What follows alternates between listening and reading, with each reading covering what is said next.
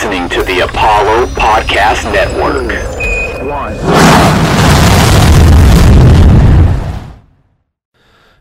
Hey guys, it's Jake. Before we get this episode started, I just wanted to let you guys know that we did face some technical difficulties while recording. Some calls dropped and some of the audio gets a little iffy. Luckily, Royden was super cool and he recorded the whole episode for us, so no info was lost this time. But just in case the audio gets a little weird for you, I promise it's all good. And we're going to still be funny, and we're still going to talk about the movie and how aggressively okay it is. But without further ado, let's get into it. Okay, here we go. She hits the berg on the starboard side, right? She kind of bumps along, punching holes like Morse code, dit, dit, dit, along the side below the water line. Then the forward compartments start to flood. Now, as the water level rises, it spills over the watertight bulkheads, which unfortunately don't go any higher than E deck. So now as the bow goes down, the stern rises up. Slow at first and faster until finally she's got her whole ass is sticking up in the air. And that's a big ass. We're talking 20, 30,000 tons, okay? And the hull's not designed to deal with that pressure. So what happens? She splits right down to the keel, and the stern falls back level. Then as the bow sinks, it pulls the stern vertical and then finally detaches. Now the stern section just kind of bobs there like a cork for a couple of minutes, floods, and finally goes under about 2:20 a.m., 2 hours and 40 minutes after the collision. The bow section planes away, landing about a half a mile away, going 20, 30 knots when it hits the ocean floor. Pretty cool, huh? Thank you for that fine forensic analysis, Mr. Bodine. Of course, the experience of it was somewhat different. Will you share it with us?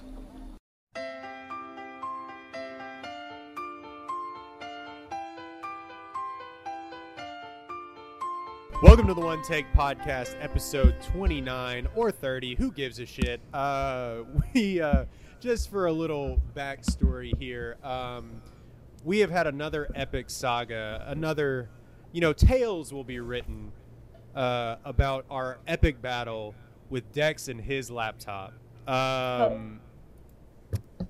Guys, we have another lost Honestly, tape. let's start a GoFundMe for Dex for a new laptop, specifically for the podcast. Please sponsor the podcast and give us a laptop. Thank you. Could we do like a Patreon thing where it's like we release the lost episodes just so that Dex can get a new laptop? Yeah. So, backstory is real quick. We did heavy episodes all in a row, and then my girlfriend, love of my life, Caitlin Wiley, said, "Hey, I left a review, so y'all need to do the Christmas Prince to get." Christmas Prince 2 to get at me because I have just avoided watching that like the plague. And so we all watched it. We all had we had like a 3-hour episode in the books. And then at the end, Dex goes, "Hey guys, I only recorded 9 minutes." It was a great 9 minutes. The best 9 minutes we've ever done, if I do say so myself. But yeah, that wasn't my bad. That's my bad. But we're back. And I've I've just kind of skirted by. We are joined by the most special guest. Don't worry, we don't say that about all our guests. Not at all. That's true. They didn't say it about me when I was a guest. Look what happened. And now we are joined by Kalina. Hey! She has a movie poster. Well, it's this is a limited edition collectible. This was given to us at the 3D screening. It has my ticket stub from 2012 stapled to it. So I just may not have had this prepared in the middle of a move just to show you guys for this episode. Oh, thank you.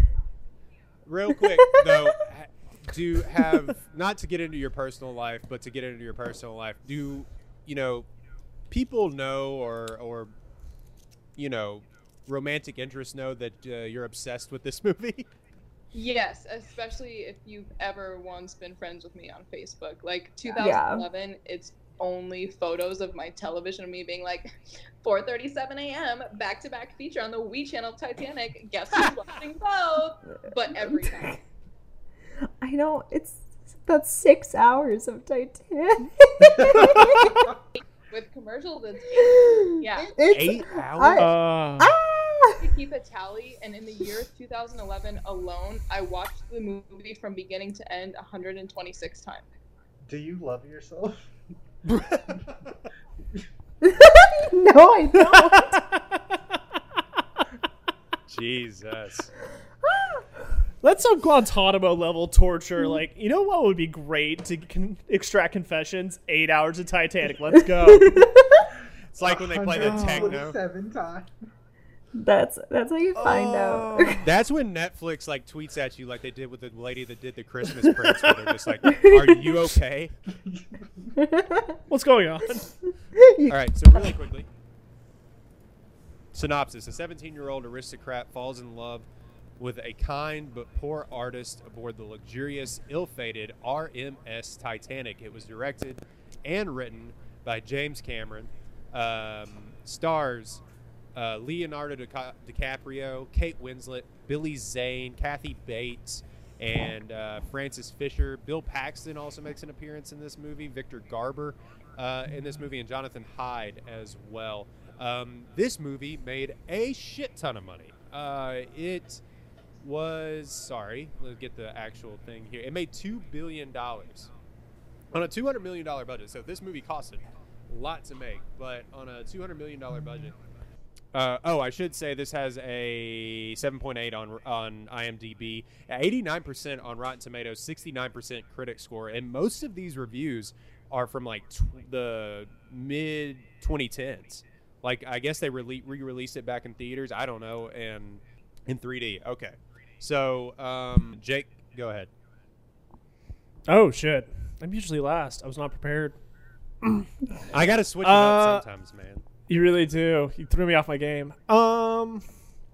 Man, I don't know. I'm aggressively indifferent to this film. I actually did see it in theaters. This came out when I was 7. And I actually do have a story about that. Yeah, I know.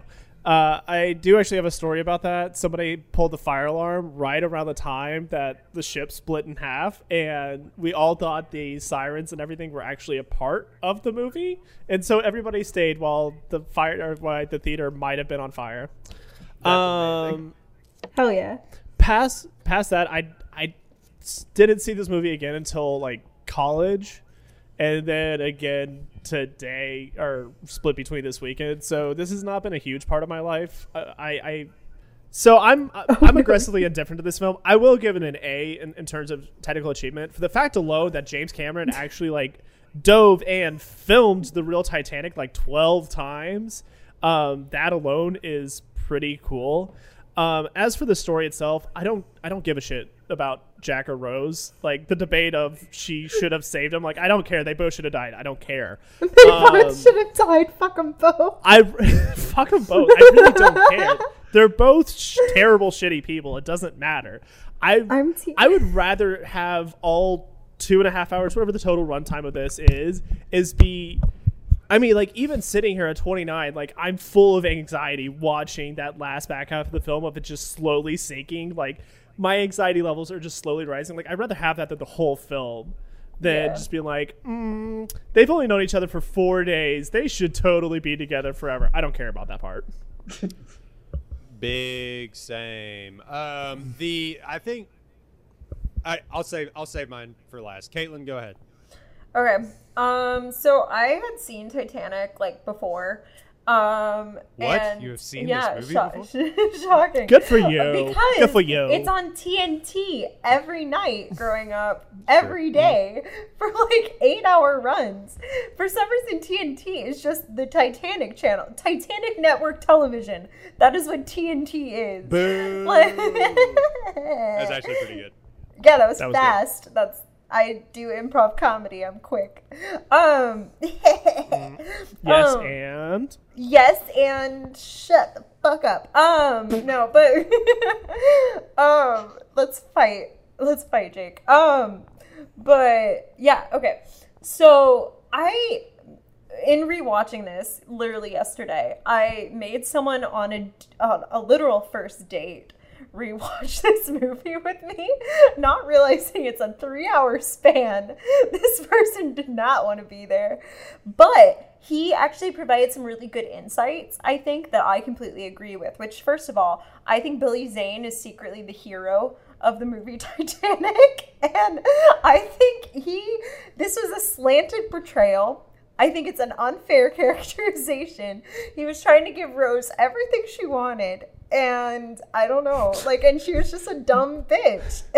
Minus the fact that he slapped the shit out of her like twice and then put her on the table. But otherwise, that's okay. God damn. That's okay. That's only later. Just randomly shoots a gun inside a building with people trying to escape. But otherwise else. Okay. Otherwise else. That's later. First half of the movie, I'm Team Billy Zane. Fine. Once he hits her, no. But first half of the movie, I'm like, he gave her a fucking diamond. I'm like, do you know how many girls are on seeking arrangement trying to get that same deal? 17-year-old Rose is a dumb bitch. Also, I fucking hate Rose. How is she 17? First of all, that woman is 35 years old. Yeah. How old was Kate Winslet? My favorite scene is the sweaty car scene where Kate Winslet brings Leonardo DiCaprio to her breast, and he looks 10 years old, and she looks straight up 45 years old. Yeah, so Why are they so sweaty in that scene? Why are they? Did they take a shower? Like, no one's that sweaty after having sex. When they filmed, she was only 21 and Leo was 22. She just looks super old, and he looks super young. Almost sold it. And I think, like, the fact that he looks so young and the fact she looks old for her age just makes him look younger and her look older simultaneously. And you're just like, how are they? And also Billy Zane looks like he's about to approach 50. So you're like, where are we in this spectrum? With a wig that's convincing nobody. Like, I don't believe anyone's age in this film. My other issue with it is that I actually want a full movie about the musicians. That's really, like, the only part of this movie that made me cry is the whole, like, it's been a pleasure, like, it's been a privilege playing with you guys tonight, gentlemen. That part I was like, I want a full movie about that. That's what I want a movie about. I don't give a shit about Jack or Rose. Like, they can drown. It's fine. But, like, I want some musicians that literally sacrifice themselves for the good of everyone else. A- film. Done. What? You just shit on the film for like 30 minutes, and now you're just like. It's really pretty, and the kissing scenes are cute. M. Night Shyamalan. Jesus Christ. This movie is a piece of garbage. A-.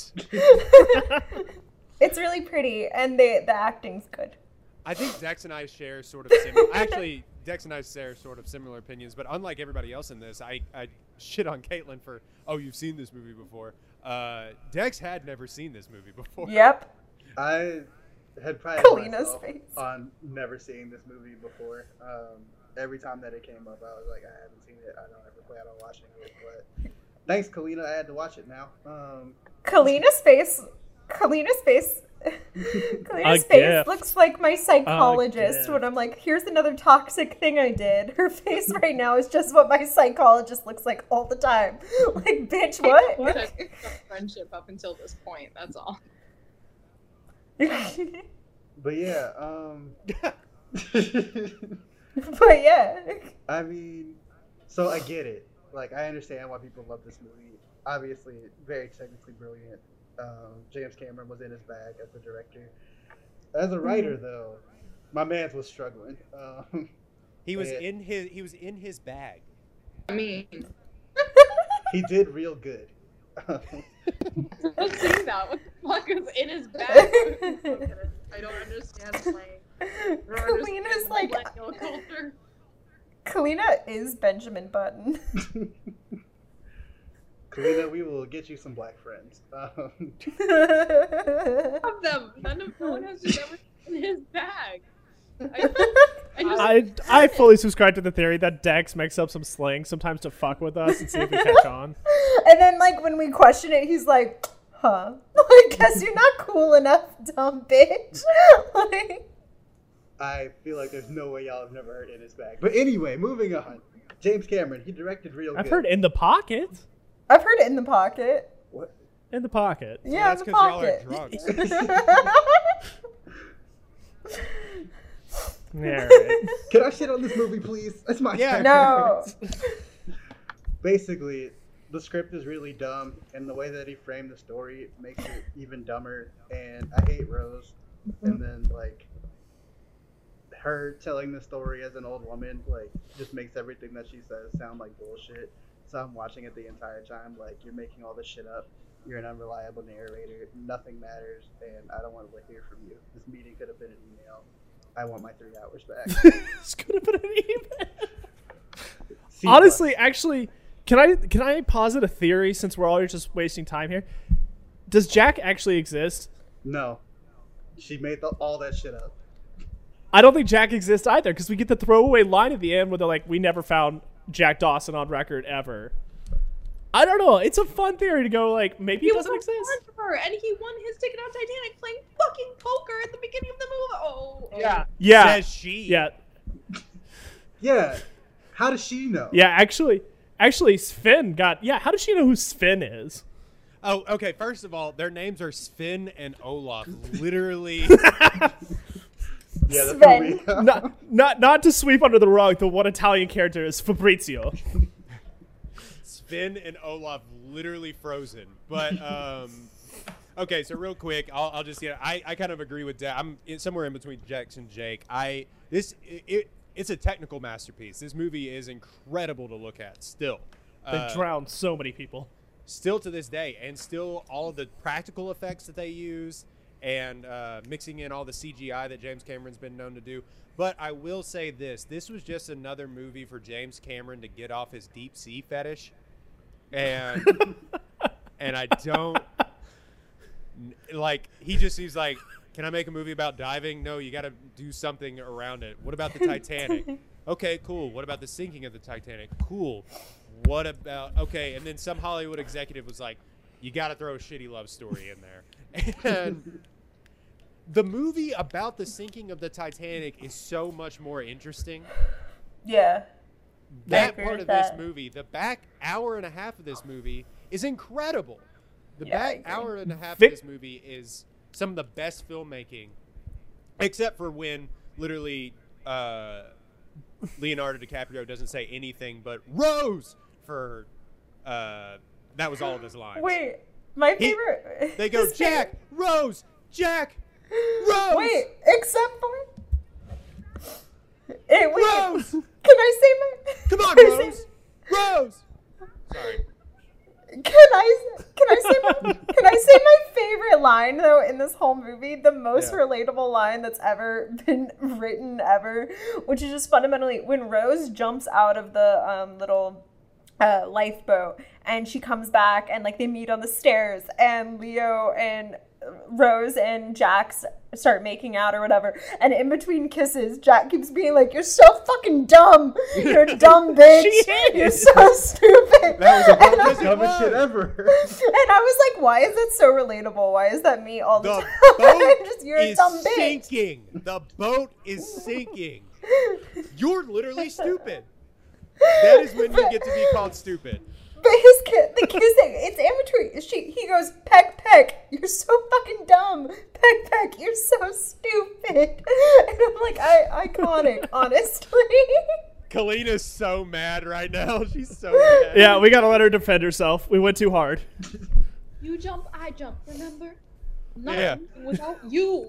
It's her accent too. I'm not leaving without you. Winslet does have a notoriously god-awful American accent, but everything else about her, especially her boobs, are perfect. Dude, so again, I was watching this on a first date, and dude was literally like, yeah, fucking killer boobs. And then he had Did some other person show up and high five him and immediately leave? yeah. Why? Killer boobs, Well- guys. Out. And then we got back. Wait, you were saying about areolas? Sorry, yeah. Sorry, we interrupted. Areolas freak me out. They're too big. It's like one of my things in life. Like, I don't... Like, look, I don't really have boobs, and I'm thankful because I have regular-sized areolas. If I didn't, I don't know what I would do with myself. And if you watch her movie The Reader, which was in 2008, which she won an Oscar for, it's like she's naked in a lot of her movies, but they are like out. Her areolas are in the area. There. No, I'm cutting that. That was half the reason why James Cameron cast her. She was like, look. But the Take your top off. that scene, we'll skip way ahead. I mean, there's really nothing to talk about in the first half of this film. Okay, so that's my review pretty much. Is I give it a B+. It looks great. The back half of this movie is the most anxiety-ridden, just incredible piece of filmmaking for a long time, and I can understand why it was a hit. The front half of this movie is the slowest burn. It is a slow burn. It is so slow, man. It's so slow, and what carried it is everybody going, oh my God, do you realize how hot Leonardo DiCaprio is? And that was the first half of this movie. Which I will agree with Caitlin. Billy Zane's hot as shit too, so I don't know what that says about me. Fucking hot. So, It's the same with A Christmas Prince. I also really only liked Simon. It's something about dark-haired, long-haired men where I'm like, hell yeah. It ruined my life. But, so... okay, Notoriously bald Billy Zane. He's doing it for you with his long flowing hair. He had long hair in that movie. Did I hallucinate that? No, he does. It's just a wig. Okay, so I just wanted to point this out real quick. Is it Bill Paxton? Or Bill Pullman? Yeah. Bill Pullman? That was it. Okay. Bill Paxton. I just said Bill Paxton earring. Yeah. Yeah. That was a very 90s earring. Very 90s Michael Jordan-esque earring. Big R.I.P. by the way. You're right, Kalina. So it is it's fascinating history. This movie is fascinating history. So to throw a weird love story into it that, I mean, obviously everybody loves is kind of it's a weird move, but I guess you got to have people to focus on. Go ahead, Kalina. So if y'all have done your research, the story of Jack and Rose is based on tellings of a couple that was actually on the ship. They weren't literally named Jack and Rose. The events didn't happen directly, but there were multiple passengers who made reports about this couple, and so that's why James Cameron decided to kind of add that element, because filmmaking 101 is that you need heroes to root for. You need likable characters. No one is going to pay to go see a movie where they already know the ending if there's nothing else to root for in between. So I hear you, but you're wrong. Let me just say, first of all, why would you assume that we ever do research for this podcast? That's not how we get down. Second, do you root for Rose? And if so, why? She sucks. Her one. You answered the question with the answer. Kalina. One of her intro lines is basically, "I'm a rich girl and I'm going to be a rich girl in America. This is like slavery." Yeah. It's forced by her mother. What? No. I couldn't give a shit. I could not give a shit about her background, or now all of a sudden that she may possibly eventually be poor. Like, I could not give a shit. Concern for white women at the time. That's all they had to worry about. She was like, maybe if we sell off all of our stuff, then maybe I will have to potentially be a seamstress. Like, all right. I think that she was, I think she represented what was supposed to be like a version of a rebellious woman for her time. She was not happy with the more or less arranged marriage. She liked the privileges of being a rich person, but also didn't really care for the dresses and the jewelry. And she felt like she was constantly scrutinized by her mother and lived under her thumb and was never good enough. But due to her place in society, she felt like she was trapped there. And meeting Jack and knowing that he was just a feather in the wind and was kind of a free spirit opened up that side of her that she felt like she didn't have access to. And treated like was made to feel completely different by Jack than she was by Cal. So like, I get what you guys are saying. It's like I'm not defending the character of Rose because she's written it in very specific James Cameron type ways, and even more specifically how he writes female characters, which is quite problematic most of the time. Like yes, her character inherently is not someone who needs to be defended, but at the same time, I don't know. I feel like I understand her distress. I texted this yesterday, and you'll know more about this, but the class system in this movie, and that's what the whole thing is about, is like, look at all the poors, and look at how much fun they're having. They're down here doing poor folk things. And the class system in this movie is touched on ever so briefly. You like, look at all the lower class people and how they're having fun drinking beer and smoking. But it was something. They're doing those dances. Yeah, look at them. They're so cute. But it was just like my favorite. Wait, shout out to Celtic Storm.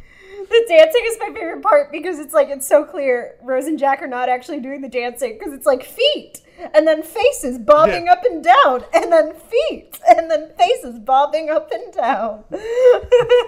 It was something like we went to the Mayborn Museum here, had an exhibit for the Titanic, and it's a traveling exhibit, so they just go to any sort of museum of natural history. But it was just something like what struck me was how crazy the class system was, because it was like if you were in third or fourth class, there was like an 80% higher chance that you died or something like that. And so also the food differences were terrible. It was like they ate I think it was like they ate gruel and a roll, while like everybody else had like caviar and shit like that in the That's not true.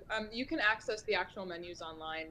Even like the steerage, like they didn't eat well by any means, but it was stuff like rice, and there was an actual protein, and they had multiple courses. They were offered dessert options too. It just wasn't as fancy as like the first class passengers. It goes down significantly from like class to class though. And I don't know if they showered very often. No, they did not. So there was a very high chance that Jack smelled like shit. Yeah. And cigarettes. Yeah. Cigarettes. One of my favorite lines in this movie, we're just kind of skipping ahead here, but I've noticed that. Yeah, well, we skip all over the place, but they find out Rose is still alive. She goes, yeah, she goes, the naked woman in the picture is me. Wait, my favorite thing is the girl. Wasn't I a dish? The girl who literally just her daughter, I guess, is literally like, Grandma, are you sure? And I was like, what a judgmental bitch. What a fucking literal asshole. Like, literally your friend, when you put on a dress your friend doesn't like, it's like, are you sure you can pull that off? It's like, what a catty bitch. Grandma, are you sure that's you? Do you say that to your friends? No, catty women say it to me. Oh. Lauren, I believe currently is married to her. Really? Uh-huh. To the granddaughter? That's why she's in the movie. Interesting. Oh, good for her. Probably. I thought her and the like expedition guy were gonna fuck the entire time. Why didn't though, they? upon That would have been fun. That I really thought was gonna happen. The steamy sex scene. They could only have. But Yeah. so also to maintain the PG-13. Also, the hand is almost certainly a murder. Yeah. The hand that comes up on the back car. That's not sex hand. That's not sex hand. The direction that the hand goes in the scene is opposite of the way it's seen when the cops shine the light on it. Whoa. It does look like a horror movie. Number 2. You're welcome. That is, in fact, James Cameron's wife, Susie Amos. Holly Hunter knockoff. Yeah, kind of. Speaking of traveling with the granddaughter, why does she travel with goldfish? Is that explored? That is a good question. No. This ocean. That's She needs to remain as close to fish as possible. Remember when I And almost the dog. drowned What and happened to there the was dog? fish? Yeah, no, when she almost drowned, she swallowed some fish, and now she only feels at home when there are fish near her. She travels with photos of her family, a dog, and fish. It's all weird. Fishies. there's no way they're like, we gotta find out where this diamond is. I have zero. Even with all of that, they would have been like, yeah, you're not bringing goldfish on this fucking ship. Well, she did that for the first time, where they like, yeah, for sure, whatever. Everyone's like, there a fight about it. Like, I don't know what the rules about like emotional support animals were like back then. Probably not great. These are my emotional support goldfish. They wear little vests. Because fish need to float.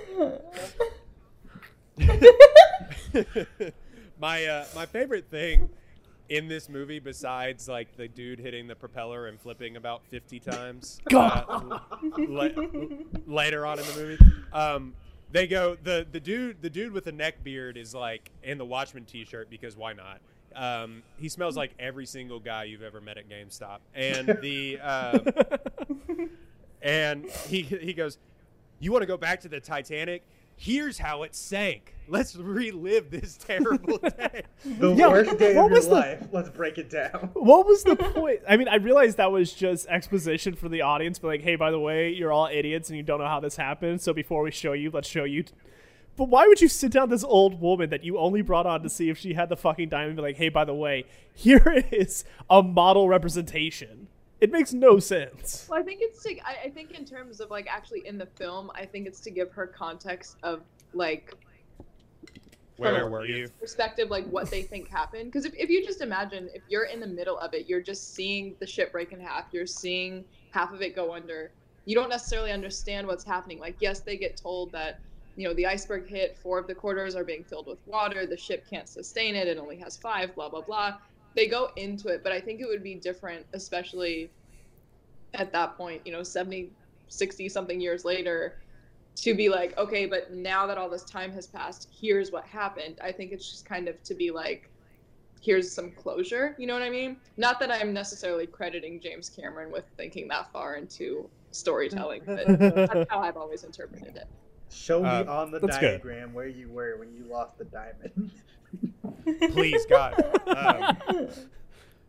There's a 0% chance that she didn't sell that shit afterward. There's a 0% chance that when she got back to America, she was like, highest bidder, please. But I have an argument on that one. Go ahead. So Cal put the insurance claim on it. Had she sold it, anybody that would have bought it basically just bought stolen property. She couldn't have gotten rid of it if she wanted to. But then he killed himself later. Yeah, that's true. Yeah, but still, you should have to go through a whole thing, be like, I'm living under an assumed identity. I've had this the whole time. Okay, I get that too. But my thing is, like, you could have just given it to Bill Paxton. Like, just hand it to him. He's right here. Yeah, that's dumb. Wait, sorry, Kalina? There's an alternate ending that was filmed that was proposed to be put in the movie where she does give the diamond to him, and then he's just so like overtaken by their love story that he no longer wants it for monetary value, and they like get the fuck out of here. Fuck that. That's even worse. Bill Paxton's character in this movie has never experienced love. He doesn't care about it. He would have taken that diamond. Yikes. I hate that. That's even worse, man. It's even worse than the old lady telling them all the weird sex things that she did and then throwing the diamond in the water. That's even worse. That's even worse. She was fucked in the back of a car. It's not that big of a deal. Yeah, but she's 101. I don't want to hear it. We'll get to one of the lines that she said that made me laugh out loud. But there's a couple things in here real quick. They go, Picasso won't amount to anything, and who is Freud? Is he a passenger on the ship? Is everyone in this a fucking idiot? I mean, yeah. Yeah. He doesn't have to know these things. That was James Cameron. Victor Garber is the smartest person in this movie. Oh my god, his death is super sad. Yeah. It is. He does really well. Mixed with the Macy's couple. Those are the only two, and they're like, oh, shit. Well, I guess the mom reading the kids. That's based what on too. an actual thing that happened. The cuddling couple, the ones that yeah, that was real. Yeah, there really was. Yeah, it's based off the I've Macy's people. been to 4 Titanic museums and like traveling exhibits, and they're always brought up on there. Yeah, it was this couple that like they just kind of understood what was going on, and they were too elderly to even try to make their way to a ship, let alone try to survive outside. And so they're like, if we're gonna die together. And literally were found, or well, like not found, but based on what they found in the remains, it's strongly believed that they literally died in bed holding on to each other. Oh, That's, but that's also actually kind of such a weirdly kind thing to do too, because there were not enough there were actually enough lifeboats, right? Wasn't that like one of the big misconceptions? Separated because women and children were going. No, yeah, I understand, but I thought one of the big misconceptions on the Titanic was that there weren't enough lifeboats, and there actually were. Correct? So based on the amount of lifeboats that they had, what the capacity was for those boats, and then the amount of passengers, there realistically was not enough to cover everyone. The thing that you're referring to is that they were only filling the lifeboats at anywhere from 25 to 50% capacity. Okay. So like double the people could have been saved, and they weren't doing it. And then 19. Oh no.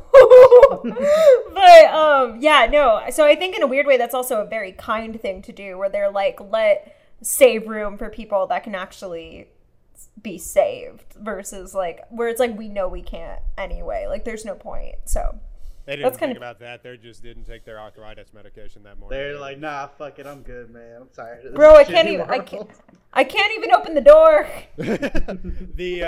Okay, so how do we feel about cruises? Bad. I'm super good on that. High key stink, right? Yeah. Between Corona and watching this movie, I'm like, nah, I'm good. I don't Between them getting stuck out at sea for like weeks and everybody just like, well, like, can't do nothing about it. Yeah, no, I'm good on going on that. I don't know if now on cruises, the ones that I've been on, I don't think they don't let you to the front of the boat anymore. No, so people did the King of the World thing. Yeah, there's no chance that they just like, hey, stop. One of the another funny lines that Leo gets to say in this movie is when she's about to jump and he goes, "Don't jump," and then he goes, "You won't do it." Fucking damn. Yeah, about it. You know, just one look at you, I don't think you're capable. Like, what are you doing? I love that. I have that whole scene memorized. Water that cold, like right down there, feels like 1,000 knives stabbing you all over your body. She's like, what? Water? It's great. I agree. That scene is garbage. Fun fact that I told Caitlin, in that scene, so the only lighting in that scene is the moonlight and then the light that's at the front of the ship.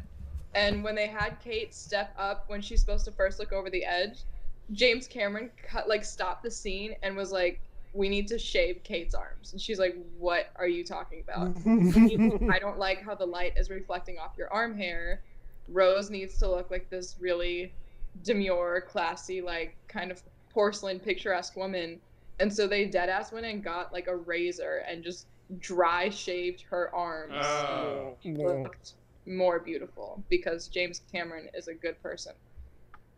In his bag. Oh, Jesus Christ. Thinks about everything. Okay, so he's like, give him $20. You know how much $20 is now from then? Literally like $500. It's a lot of money. I would have taken it. You might have a cigarette like a fucking champ. He's like, thanks, but do you have a smoke? He gets two. Get one behind the ear and then one. That's like the gift that everybody plays of young Leo is when he's twirling it in his mouth. And that was the moment I was like, yeah, he's sexy. He's hot as shit. He is. Leo is hot as fuck in this movie. That scene is where I decided I could not fuck with Rose for the rest of the movie because I will real early on. Okay, so you decide you're going to commit suicide, right? Leo comes and rescues you. And then you slip. This is your own doing. You slipped on your own clothing, right? And you are yelling at Leo to save you. I get it, you're in legitimate peril. There's distress. But it's like, bitch, shut up. He's trying to save you. Stop yelling, save me, help me. He's trying to help you. He's literally holding you. And then My man gets arrested. They literally are putting the cuffs on him. You've been sitting here this entire time and didn't say shit until they put the cuffs on him. Now you want to speak up? Like, what were you doing? Where were you? Why are you like this, Rose? I was looking out over the edge and I slipped. You couldn't have said that shit 20 minutes ago when they started roughing me up. Like, you ain't seen these dudes over here with the cuffs? You know what I'm saying? That silly. Well, I mean, like, it's a fact that Rose is a pussy. Like, I think that's established. Like, girl's a little bitch. It's okay. Like, I don't think anyone, even a big fan of this movie, can say that Rose is not a little bitch. No, she's a little bitch. The just misogyny in this movie is nuts because then they're like, women in ships. Ha! Like, you're just like, what? What stereotype is that? No, misogyny, you know? Jesus. They're just like, women in ships, they don't mix well. Like, what are you talking about? I've never heard of it. That's a phrase. That's a saying. Right. Just wrote down Leo and Billy Zane are both hot as fuck, but for very different reasons. I think Billy Zane's still... I love the exposition where they're just like, by the way, there's literally half the light boats. That won't come back up ever, right? Dude, the foreshadowing they do in this movie, I was like, dude, shut the fuck up. Like, you don't really need foreshadowing for an event as massive as Titanic. like we all already, as an audience, we all already know. When the guy in charge was like, we're going to retire with a bang. I was like, okay, dude, we get it. The ship is sinking. We understand. Shut the fuck up. So, okay, the you're flying scene, the most iconic scene from this movie. Fly. I'm flying, Jack. It is kind of corny now, but I gotta say it. It's kind of corny now, but I did say it's corny, but I'd fuck Jack after that. I mean, yeah. It's like when Ryan Gosling does the move in Crazy Stupid Love. It's like, yeah, I get it. Kalina, you disagree? I'm so upset. Okay, one, you could fuck him at literally any point before then. He didn't even do anything. He just stood there and was like, hold your arms out. No, wrong. That scene is amazing.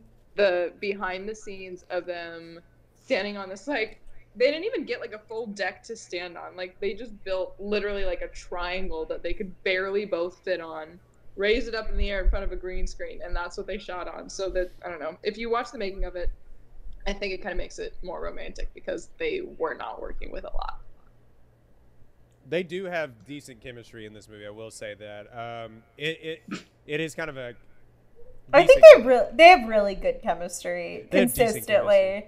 No, they're disgusted by Royden. Royden, they do keep being put in movies together that are romantic because they do have fundamentally good chemistry. Like, I don't even like I thought they have done more besides Revolutionary Road and Titanic. No, the Revolutionary Road was the big time follow-up, and then it was like the most depressing movie of all time. And was directed by her then husband, Sam Mendes. So he had to direct them fucking on the counter in that movie. Oh. And her kids were on the same day. Fun. Yikes. Their chemistry was so great because the first scene they filmed together was the nude scene. Yep, day one. Was that really day one? I guess knock out the hard part, right? And the last day was literally. And the last day was drowning the captain. Oh, wow. You see, go down with the ship. Speaking of drowning, 1 second. Why was my man trying to drown Rose at the end in the water? What was that? It was freaking out, man. Like, he was gonna die. He needed something to hold on to. Yeah. This random woman, like, I'm just gonna dunk her head over and over. At that point, you're in panic mode. Like, if you think you're gonna die, you need to grab something that's gonna help you float. It could be another person. He wasn't thinking. He just needed to survive, which he didn't. So we gotta talk about it. The only one boob. The only one boob is very interesting that they were able to get away. I didn't know that was a thing for PG-13. So I know that James went back and forth with the like MPAA on it, and you get like the full. I don't remember what exactly was shown in theaters. I think it was still condensed, but like the at-home version, you see a lot more of her because she like takes off her robe in front of him, and you see the drop down of the robe. You see her like face to waist. So I don't know. I think he kind of had to alter what he was able to show, and then in the 3D version, he was able to show a little bit more. But yeah, the PG-13 kind of gave him some wiggle room. That is, I just had a note in another podcast that we, for a long time ago, is that, no, it was the Avatar podcast where I said as a kid, you just knew which of the VHS that one was on. Did Avatar come in a VHS? No. Dude. He's saying you knew where the boobs were when you watched Titanic on VHS. You knew it was on the second VHS. You knew. I just I don't know why I wrote this down. I said Leo is probably on Brick, and only Dex will know what I'm talking about. Am I the Stop only making one up who knows what slang. you're talking about? What? Yeah, it's a Twitter thing. Yeah. As in, like, Brick and basketball? Like, you missed it? I knew nobody would get it. Leo's hitting the fucking... This is amazing. I am stunned. Leo went for a free throw and missed it? Yeah, he missed his free throw. I just assumed that was like ubiquitous at this point. Nope. Knew that nobody was gonna get that besides Tex. How shocked were people in the movie to see a titty in PG-13? Not at all. It was 97. Any of 70s cinema? One titty is not a big deal. Fair enough. I gotta say, I gotta think that people were shocked. I really don't think nudity was not like a new thing in 1997. I marveled at how proud of her boobs Rose was, because she was just constantly like, "Hey Jack, look at my boobs, touch my boobs, put your hands on me, please." But that's what whoever made the statement, I don't remember in the group chat, but literally said that the reason why that like Leo is kind of like, sorry, that Billy Zane is not a good like boyfriend figure is because he's not worshiping Kate Winslet's boobs to the degree that they need to be worshipped. And as a woman, I understand. That was definitely me in the group chat. I very much agreed with you. I was like, that is true. Because she was just like, dude, touch my boobs right now. Just fucking do it. Do it. No, she literally goes, eh, and like plants his hand, which, by the way, the only thing that like seemed 17 about Kate Winslet in this entire movie was that maneuver, because fucking same when I was 17. Like, I was like, just touch my boob. Like, please, dear God. If we have to make out in the backseat of this car yet again and you don't touch a titty, I will kill myself. Touch a titty, damn it. Why are you always trying to touch my butt? In the back of this 2013 Honda Civic, I swear to God. 2014 Toyota Corolla. Oh my God. But Yeah, boy, you just got dunked on. In every Lloyd. si- You just got dunked on. in every single park in America. Okay. What The is unintentional happening? comedy of her describing that, and then she goes, "That was the most sensual moment of my life." And everybody's like, Okay. And I like how everybody in the room is immediately like, well, did you do it or not? We need to know. Screw the diamond. Tell me about this. Tell me about the sex, damn That was the most sensual moment of my life. Looks at daughter. Tell me about the I 1912 fucking sex. hate your father. Your father is a piece of shit. God. He Your never made grandfather me never come. Your grandfather never once fucked me like Your While we're father. here, I never came once with your father, and I need you to know that right now. Like, look me in the eye. Your dad While never we're gave me here- an orgasm. Came exactly once with Jack. One time, we hit it was the 1912. We hit what you kids, we hit what you gambling kids might call the jackpot. While we're here and talking about him, the Titanic can we wasn't talk the only about? thing going down that night. You know what I'm saying? Oh, good for you, Jack. Good for you. And much like At the that, very much end- like that iceberg. Never mind. Oh, let's not kid Just ourselves. scrape your sides. Let's not. No, shut up. Let's not kid ourselves. Leo was 17. There's no way he was going down on anyone. Well, I Yeah. was gonna say much like It that was iceberg, most of Leo's below the surface. Oh. Let Jake talk, damn it. Go ahead. Jake.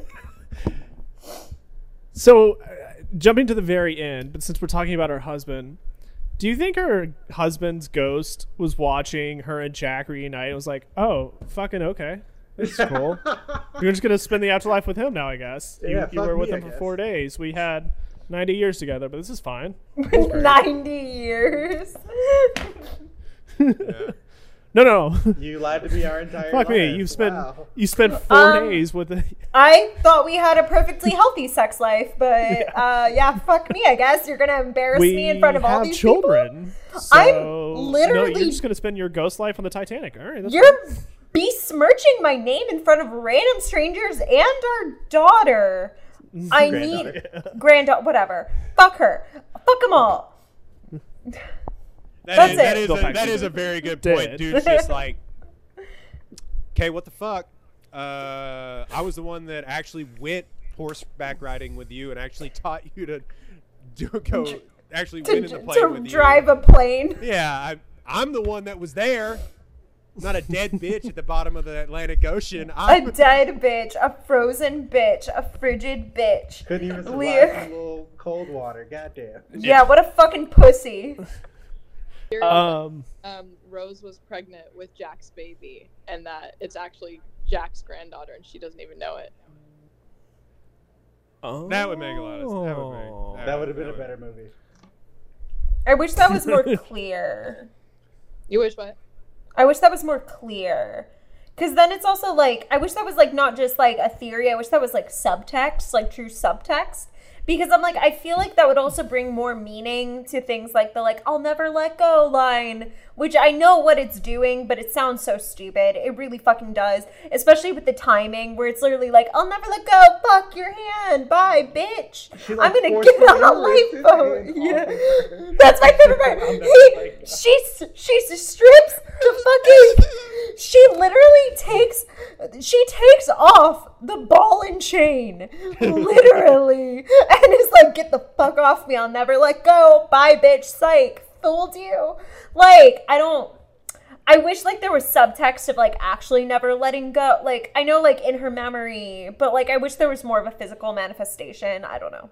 Okay, real quick, we gotta keep it moving. The no binoculars thing. Are you fucking kidding me? I know that's probably actually true, but it's just sitting there going like, fuck it, we won't need them. Oh shit, we need them. When shit hits the fan, this movie starts to be very, very good. They literally crashed because they were watching Leo and Kate make out on the deck. They're like, ha, good for you guys. Oh Yeah. shit. They missed the iceberg, or I mean, obviously they hit it, but they could have missed it had they called in, I don't know, like 2 more minutes earlier. But now they're like, these people are making out on the deck. We should enjoy that because they're warmer than we are. Oh shit, iceberg. I appreciate that subtext that it's Kate and Leo's fault. That's actually very funny. We're gonna arrest you, but the ship is sinking. I hate that part of this movie. It's just like, take him below deck, but also we just hit an iceberg. What? There are more important things right now, man. I do love when she like goes through all that trouble to get the axe, and he's like, do a couple practice swings, and he's Yeah. like, terrible at it, and then she closes her eyes and she's like, did I do it? Is your hand still there? I agree that part is garbage, but then he's like, you did it! Oh, okay, the ship's still sinking. Okay. Also, before that, when she's like running through the ship asking people for help, it's like, are you gonna tell them help for what? Like, No. We have to go back to she gets there, she sees Jack, and Jack's like, you have to look for the key. She opens up the cabinet and then just starts palming keys, and she's like, which one is it? She's not grabbing anything. She's just hitting a wall, and she's like, it's one of these keys, right? I can't find him. brass one, the brass one. They're all brass. Dude, she's little so bad silver at one, keys. Rose. This whole film. I don't know why Leo assumes because she's rich she understands keys, because every time they need keys in this movie he's immediately like, you gotta find the keys, Rose. What is it? It's like a Blue's Clues episode.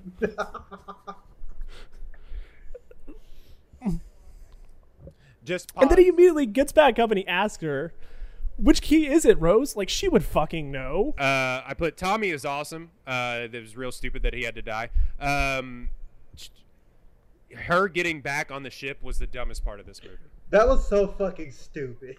The Irish jig scene. I think it's so fun. Okay. Oh yeah, we did blow past that really quickly. Honestly, I love that entire like montage of them going down the elevator and like the chase and going into the boiler room, and I that whole scene is just That's it's great. exactly before the flip, because roughly at like the halfway point is when the ship hits the iceberg, and so this is like the 15 minutes preceding that, and it's the last time you see them happy together. So despite anyone's feelings toward them, I think it is kind of like a poignant thing that happened. The lighting in that scene when they're running through the boiler room and everything, and it's kind of slow motion, and him focusing on her dress and the way that it moves and everything is really brilliant filmmaking, and it looks really, really good. So I will agree with that. We're not going to completely shit on this movie, but Speaking of that, I want to point out that like every cabin and every compartment in this film is very cramped. Like, this is a very claustrophobic film. When we get that whole intro sequence of them launching and you get to watch them like go through the engine room, that thing is like a freaking metropolis. Like, it looks 12 times bigger than the ship when they're going through the engines and all the boilers. Like, it is a really weird scene to go with this weird spacious room of machinery back to cramped quarters. The let's see here real quick. It is kind of interesting that they escape multiple times. There is like when they're about to get on the boat, she gets back on the boat. They cut his chains loose. She gets on the boat, gets back on the ship. They have a chase scene again with Billy Zane shooting it. In case this movie couldn't go up another level, Billy Zane is shooting at them while they're running through a sinking ship. Like, okay, James, we're gonna kick this up one more time. Why does that valet have a gun? A very non-1912 gun, by the way. That shit's not for No, I asked a friend. It's possible that in 1911 he would have had in 1912. It's only called the 1911 because that's when the U.S. Army adopted it. So it's possible it's historically accurate. Okay, Kalina, real quick, and we'll get to the. This is the good part, the sinking of the ship and everything else. How accurate is the portrayal of, like, because you know all that, like, how accurate is the portrayal of it, like, breaking in half? Because obviously it did, but, like, you know, it going up and then coming down and breaking in half and all these people. What did Dex say? Plinkoing off the. This man Plinkoing. plinkoed down the fucking ship into the ocean. It was amazing. It's really accurate, even down to the guy who hits the propeller fan and spins out, which is hilarious. My favorite. Hilarious. The funniest part of this That's movie. based off like actual counts from the ship. No, he worked. So they built like a miniature model of the ship with all the details. They did kind of some of the kind of exterior shots they did using the model. And then for the part of the ship that sinks in half, they built a 2-scale model of that half of the Titanic and put it in this like 100-gallon tank that they filmed in. And he went as far as like he was able to get the original carpeting and wallpaper from the White Star Line and got like original Chinaware and things like that. So They didn't have to do that. he even got like the exact shade of gold that was, you know, like painted on things. So not only aesthetically is it really accurate, but that part of the movie is why he had like Titanic experts. He had like, you know, people who worked in physics and shit like that being like, okay, this is how it would have happened. And of course there's going to be creative liberties and there's going to be moments that are dramatized. Like how they did my boy Fabrizio. Mm-hmm. They did my boy Fabrizio dirty. That kid did not deserve that ending. He had such just a minimal part, and he's in there trying to be a hero, cutting things off, and then all of a sudden we're just gonna drop a smokestack on him. What the hell, James? Also, what a shitty thing to do to Fabrizio at the very beginning in terms of foreshadowing, to be like, you're never gonna see your mom again for a while. No, you'll never see her again. Dude, honestly, I feel bad for Danny, the actor who plays Fabrizio. This is like a totally weird sidebar, but my professor from last semester wrote a movie about like New York Italian Guidos, and he turned it into a TV show that starred Danny and Jason Bateman as like the two main characters. Ooh. But it didn't go super well, and it got canceled after 8 episodes. And so I feel like Danny was just never really given his proper chance in Hollywood. And I feel like he's worth more. And Fabrizio was like a really bad version of stereotyping an Italian person, and I think he was better than that. Dude, was it's such. He was very much, hey! As America! Yeah. Statue of Liberty! It's like, Kalina, are you Italian too? Very I feel much. like okay, Yeah. I thought so.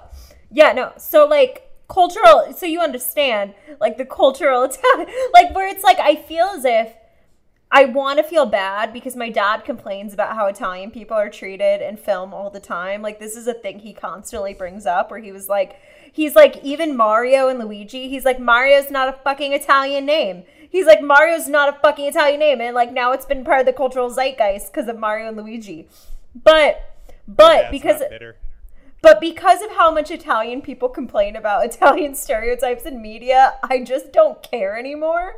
As an Italian American, I don't give a fuck. Like, I just don't care. We complain too much about our president. Like, whatever. We have a lot of privilege as Italian people.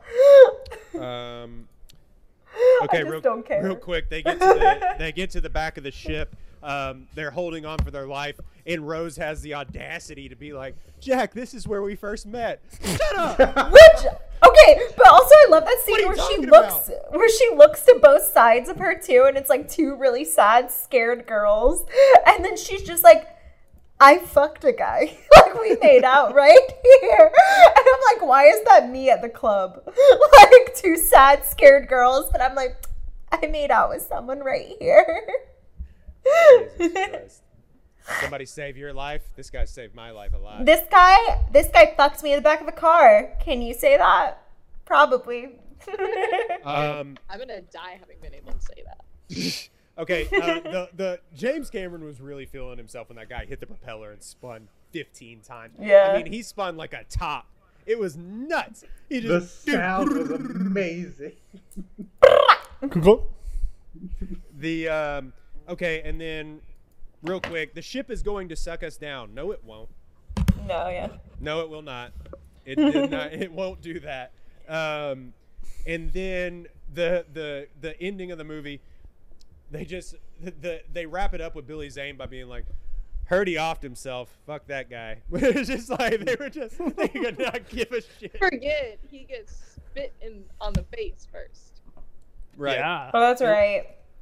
Petroleum jelly to the eye. They did 22 takes of him getting spit in the face. Nah, get the hell out of here, bro. Nah, we good.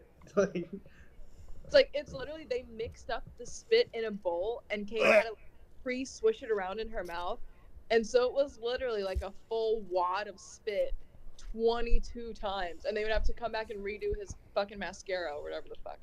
After take 3, I would have been like, nah, bitch, you got that shit. You're done. James, get the fuck out of my face.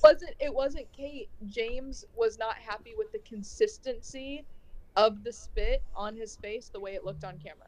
That's what I'm talking about. I would have told James to kiss my ass. Like, we're done. You got after about 10, it has to be like, James, you're being the asshole.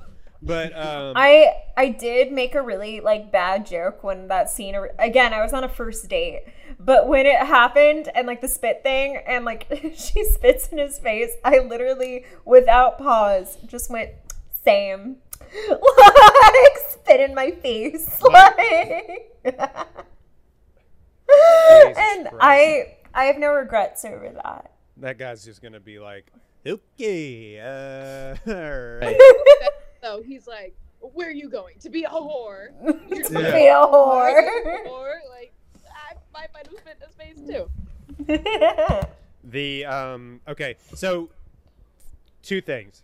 Wait, I Go don't ahead. gloss over this. Can we talk about how Billy Zane straight up steals a kid to get on the Oh yeah. Okay, there's a couple things here because I think the guy that runs White Star Liners or whatever, he just hops on the ship and the guy looks at him and just stares a hole into the side of his head.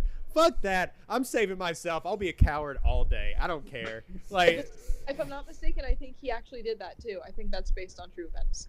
like, I'll be a coward. That's fine. You can look at me all you want. That's fine. Yeah, I'm out. Whatever. And then Billy Zane's like, I have a child. She's my wife. I have a child. I'm all she has. Barely objects. The child's like, "Okay, Dad." Because that kid's like parents left her. Like, so I'm like, You know, honestly, 100% Billy- the second he was like, the boat's getting swamped, he tossed that child in the ocean. He didn't care once he got on the boat. but he didn't. Like, he literally like passes it to some. Like, honestly, he might be a humanitarian. Like, Doing a 180 on this abuser. I have not done a 180. I've remained consistent through the beginning. Actually goes on to work for UNICEF following the events of Titanic. He becomes fucking. Jesus Christ. He joins what's it fucking called, the Peace Corps. I just kept thinking of that vine that's like, "You're not my dad." I always want to say something. Okay, so that diamond would have been lost. She was swept off her feet in that coat multiple times by rushing water. She was like, she nearly drowned 2 or 3 times. But it's in the coat. That must have been a secure ass coat. Diamonds are heavy. Yeah, I guess. And then, okay, of course, we know that everybody knows the door scene, but I put this on Twitter. Everybody gets pissed off at the door scene. But it's not as frustrating as her throwing it off the back of the fucking boat to end the movie and just going, like, oops. Like, she just does like, oops. What are you gonna do with it? She's about to die. Her granddaughter's an ungrateful bitch who, like Caitlin said, doesn't even believe that any of this actually happened to her. And You give your family the diamond. no, that's my point. Her granddaughter is her family. Her granddaughter doesn't care about her, and at the end of the movie is way more so on the side of fucking Bill Paxton. She's not gonna give it to Bill, who's gonna tarnish it, and it's kind of like a trigger for her, you know, like the diamond represents Cal and the badness of him in comparison to the goodness of Jack. And like she said, she doesn't have anything of Jack. She doesn't even have a picture of him. He exists now only in her memories, and all she has is that fucking diamond, which is like a literal reflection of all the shit she went through. Good on her for throwing that rose off. Nah, you're that shit reading. is stupid. I'm there. I'm with her. I'm with that one. Nah. No, That that's shit is last. $1 billion. That shit is $1 billion. I don't care what you do with it. Just get money for it. Don't throw it into the It would have been $1 ocean. billion. No, thank you. You could set up your family for generations, or I guess you could like have some metaphor about your freedom or something. Get that out of here. I legit don't think that they would have gotten a penny out of that. It's changed so many hands. I think they would have been forced to donate it. I don't think they would have gotten a dime had they given it. It would have been better than just throwing it in the ocean. Whatever they would have had to do with it. You can find somebody on the black market. It's a big ass diamond. Like, how are they not going to get money for it? Because it's stolen. Like somebody Nobody's. We're ever given a whole stole- No one's ever stolen diamonds before. All right. Yeah, Kalina, to go a ahead. fence. What fence is gonna buy the ocean? Throwing diamonds, I myself kind of have to jump overboard. You Oh know, yeah. Kalina, thank you so much. You were a bright shining light on this really pessimistic podcast because you actually knew stuff about movies and a movie that you liked. Thank you so much for coming on. We appreciate you. I would love to come back some other time where I like have time to be with you guys and there's not like sirens and things going off in the background. But have fun talking about how Leo's best performance is a tie between What's Eating Gilbert Grape and The Wolf of Wall Street. Okay, bye. Oh. Bye, Bye. Kalina. Thank you very much. What a note. What a note to leave on. All right, guys. That's a dope outro. That was a good outro. All right. So on that note, real quick, do we have any more notes? Anything else to? She's not here anymore, guys. We can shit on this movie. No. Can I give a theory? I have an yeah. Go ahead, Jake. You go first. I just had an unintentionally comedy moment when Jack and Billy Zane force Rose to get onto the boat, and they're like, we're gonna hop the next boat, it's fine. And then she gets lowered, and Billy Zane's like, no, there's no boat for you, haha, you dumbass. And then it cuts to another shot of Kate, and she's still eye level with him. That whole conversation happened in front of her face, and she like acts like she didn't hear it. Oops. What? Go ahead, Dex. So, like I said, I don't believe a word that Rose said in her story. I think that she made all that shit up because she would have had to. Because, like, how can you see any of the things that aren't happening with you, like, right there? And how would they have told you? Because one died, and you never talked to the other one again. So she made all that shit up. So my theory is that Rose was on the Titanic turning tricks, and that's why there's naked pictures of her turning tricks. She stole that diamond from somebody on the ship. Oh. And in her old age is just making up bullshit to entertain herself and these random people. None of this shit happened. Rose is a liar, and she sucks. You will get pregnant and die. If you take a single nude, she took a nude and got pregnant. Yeah. Those 1912 nudes just be hitting different, right? Mm-hmm. Well, that's the whole story of Dorian Gray, right? Like that he had a picture taken of him and then he got pregnant. That's Dorian Gray, yeah. right? Yeah, that's exactly literature. I thought so. Couple more notes that I had. She does improv. About this does comedy. No one found that funny, but that's what comedy is. It's swinging and missing. Let me tell you about all of comedy. Just big old whiffs, everything. Yep. You can't be a good comedian if you don't just shit the bed. No, literally. Caitlin, I knew you were gonna have a something to say about this, and I wanted to Kalina's point because then it would be probably 2 against 2. But Jake, go ahead and make that draft order. I already did. Okay, women and children first. Yeah. How do we feel about this in a feminist society now? So here's the thing, and this is something I will live and die by. The patriarchy sucks, right? Like we all agree, patriarchy, it's bullshit, and it basically normally does not benefit women. The patriarchy doesn't normally benefit anyone, but specifically normally does not benefit women. I will sometimes take what I can get. And if that means that for once the patriarchy is on my side and I get to outlive these motherfuckers, then hell yeah. Like I'm not gonna talk shit about a system. I'm not gonna talk shit about a system that normally, well, no, I will talk shit about the system normally. However, if we're going to continue to use this system, which we do, we still exist in the patriarchy, women are still not benefited on average, I would also like to be considered to survive first. Even if it means that I'm infantilized and put on the same level as a child, I would still like to be benefited first in the one way I can, which is surviving. I bet that shit doesn't roll in 2020 cruise lines. I bet it's like big. I bet it's big fat people who are like, whatever, get me on here. I don't give it like, it's people. They don't. Nobody gives a shit on 2020 cruise lines, man. People are just trying to get on there. I certainly wouldn't, bitch. If we all going down, I'm not like just sitting here. So Dex is stiff arming people. He's LaDainian Tomlinson people. Yeah, get the fuck out of here. I don't know. Paint.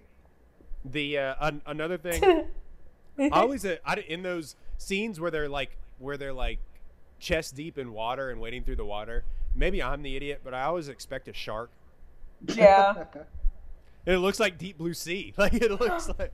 I have a question with the floating bodies. This is just genuinely, I don't know if this would actually, I'm sure it is, but you know how it's like in the freezing cold and Rose, she's swimming to the lifeboat that's like coming to get her, and you see the bodies that are like bobbing in the frozen, like they're like not falling, but they're clearly dead people.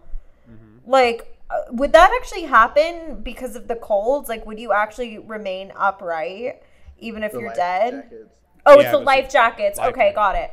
Okay, I'm just an idiot then. I just didn't. I was like, is that a density thing? Like, is there some weird That's because that made me very uncomfortable. Like all the bodies like bobbing up, but are clearly dead. I was like, that's like Well, one and of then the more James Cameron, I get it, but James Cameron goes out of his way as like, oh, dead mother and her child. Yeah. And it's just like dead frozen baby, and you're just like, oh, cool. Thanks for that. Great. The Titanic was sad. Yeah, we get it.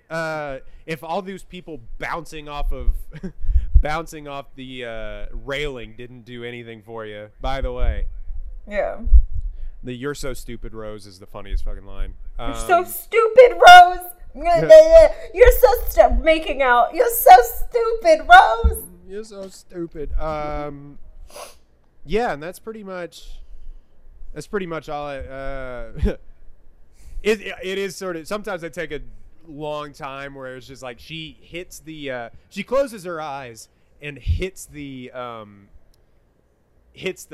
handcuffs, but then is like there's this big long apology like I loved you forever and da da da da da and da da da, and then just but all this water is coming in to the to the hallways. It was like go somewhere else. Yeah. Get out. The script in this is not good. I don't care what anybody says. The filmmaking is really good. The script is not. The script is not good, and I think that's part of the reason. That's what I was trying to say. I feel like that's my A-. Is like everything about this movie is great except for the writing. The writing is just fucking horrible. The acting is actually really good. I think it's just they're not given material that can stand, really. I think, like, I don't think the material itself stands the test of time, but I think, like, the artistry does. Like, I don't know, it's a well-filmed movie. It's a well-constructed movie. It's just badly written. Yeah, there's like some shots in here though that are incredible. Like when they pan out and it's just like black glass water and the ship is like halfway down and then they shoot the flare and you just see nothing.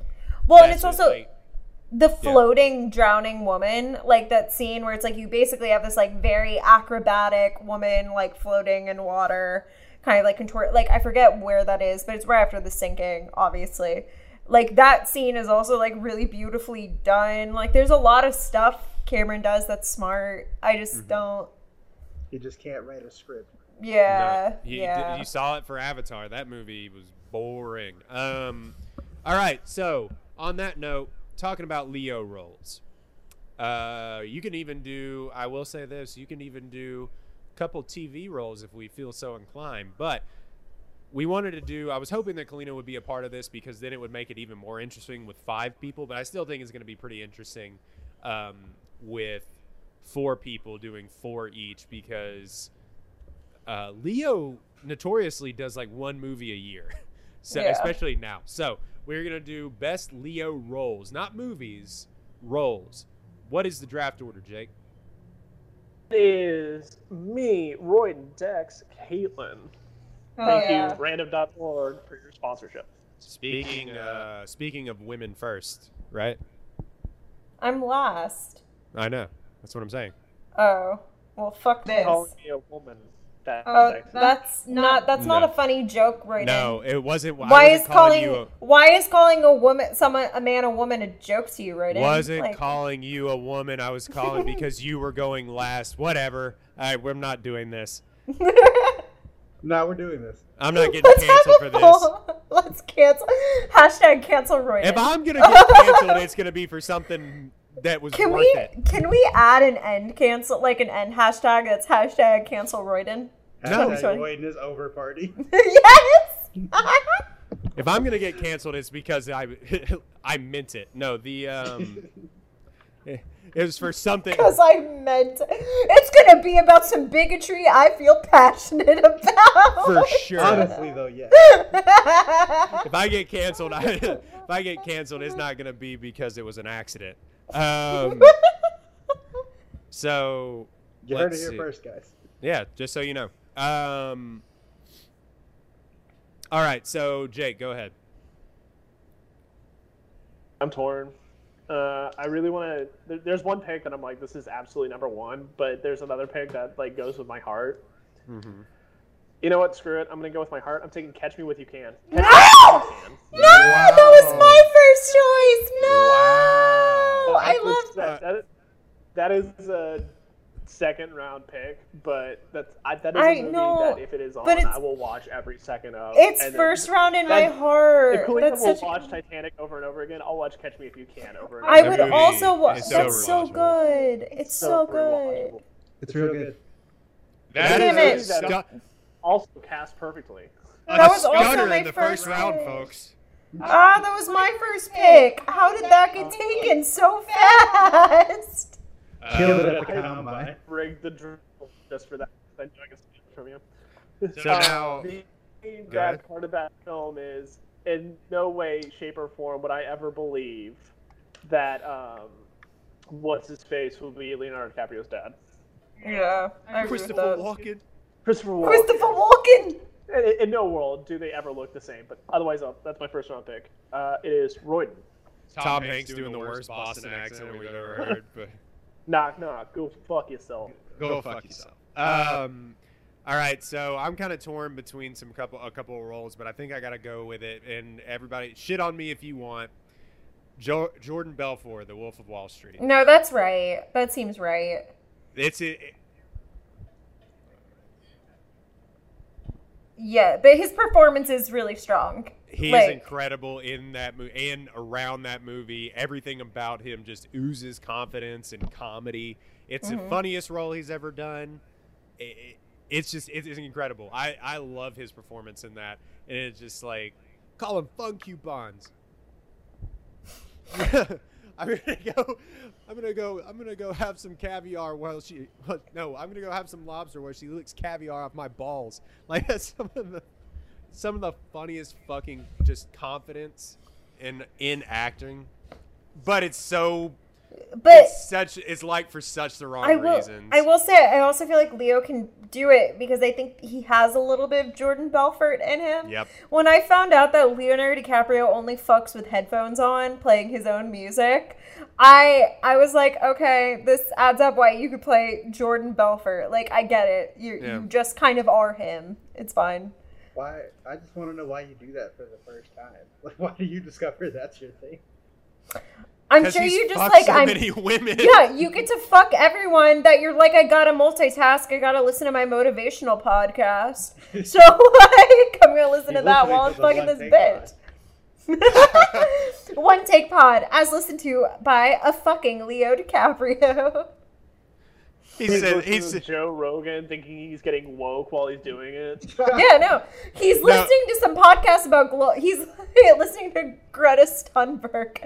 global warming podcast. Yeah. No, he's listening to like Tony Robbins or something. Yeah. You are the or just one of those things that you are confident. You are the man. Every day when you wake up, envision what you want to be, and he's just like giving it to He's somebody. like, ho, yeah, ho, ho, ho.